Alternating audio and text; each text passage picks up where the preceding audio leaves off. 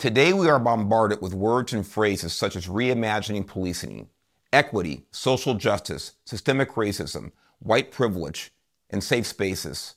Most of these, of course, have no clear definition, but there are other, once common words and phrases that have fallen out of use. Some examples are duty, self-responsibility, civility, self-control, and the rule of law. My name is Mark Garrett, and welcome to this first brief podcast of Your Leo Nation. After 30 years of public service, I retired as a chief with the California Highway Patrol.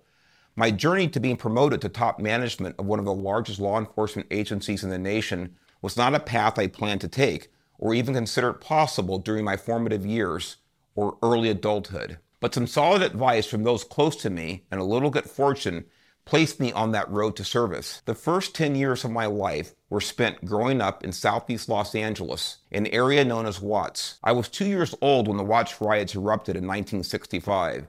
Ironically, the match that lit off days of rioting that changed Los Angeles forever was a traffic stop initiated 3 blocks from my childhood house. On that day, a California Highway Patrol officer made a traffic stop on a black man for suspicion of drunk driving. This fateful traffic stop occurred only 3 blocks from the house I lived in with my parents and siblings, a home my father built himself for his family after he returned home from World War II. That was the first of many culturally significant events that took place during the first 10 years of my life. During that time, I witnessed the birth of the Crips and the Bloods, the 2 most notorious Los Angeles street gangs whose roots were just a few miles from the home I grew up in. And even though I was very young, I remember the tremendous shock and sense of loss that my parents, teachers, and older siblings felt in response to the assassination of Martin Luther King Jr. in 1968. These events, as much as any experience in my life, influenced my personal philosophy, my lifelong commitment to the rule of law, self-responsibility, and a belief in a civil society. To be more specific, it wasn't these traumatic events themselves, the riots and the King assassination, but my parents' response to the events that had the most impact on me. They never gave up on our American ideals. The issue to them was the lack of fair implementation of our American ideals, not the foundational philosophy itself. My parents grew up poor and black in the Jim Crow South during the Great Depression. My mother was the product of a mixed-race relationship, which was particularly difficult in that time and place. They endured circumstances and challenges I'm grateful I never had to face. Throughout their lives, however, they practiced timeless virtues. They abided by the law and worked to change the laws they didn't agree with through the voting process. They also took responsibility for their own actions. They contributed to their community. They taught me to be grateful to God for His many blessings. This podcast, Your Leo Nation, Leo standing for law enforcement officer, is grounded in the belief that law enforcement begins with each of us. If each of us obeys the laws and sets an example for our own family, the way my parents did, it allows our community, society, and nation to survive and flourish. In other words, self-policing, self-control, and individual responsibility are at the core of any civil society. None of us are perfect in relation to these goals, including me, but they must be priorities in our individual lives before we look outward to blame someone or something else. In recent decades, we have witnessed an increasingly aggressive campaign to diminish the concept of the rule of law. Instead, we see media personalities, so-called civil rights groups, and elected officials demonize the law enforcement profession as unethical and racist. More recently, not only activists but elected officials have called for the defunding and dismantling of police altogether. To quote one such politician, Congresswoman Ilhan Omar said, "So we cannot stop at the criminal justice system. We must begin the work of dismantling the whole system of repression wherever we find it." These types of statements are not only dangerous for society, but at best, they are rooted in willful ignorance and pure, hateful dishonesty at worst. The video of former Minneapolis police officer Derek Chauvin kneeling on George Floyd's neck for over 9 minutes is of course disgusting.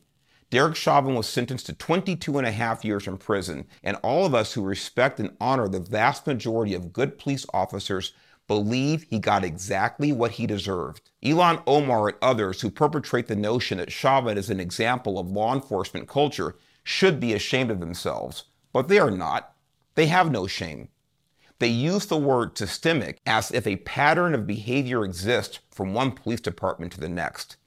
The fact is, police officers make over 10 million arrests every year in this country. In 2018, about 990 of those suspects were killed by police. That is 0.0001% of those arrested. Not stopped, but actually arrested.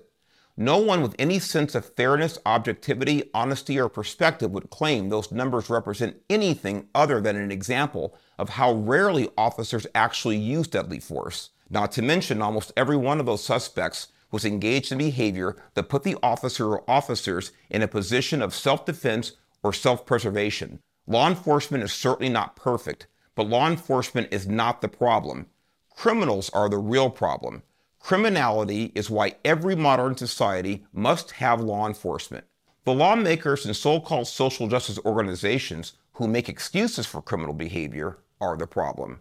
The heads of some police agencies who literally kneel to political pressure rather than speak the truth are the problem. When bad officers commit infractions of their agency's rules, they should be disciplined appropriately so that the punishment matches the infraction.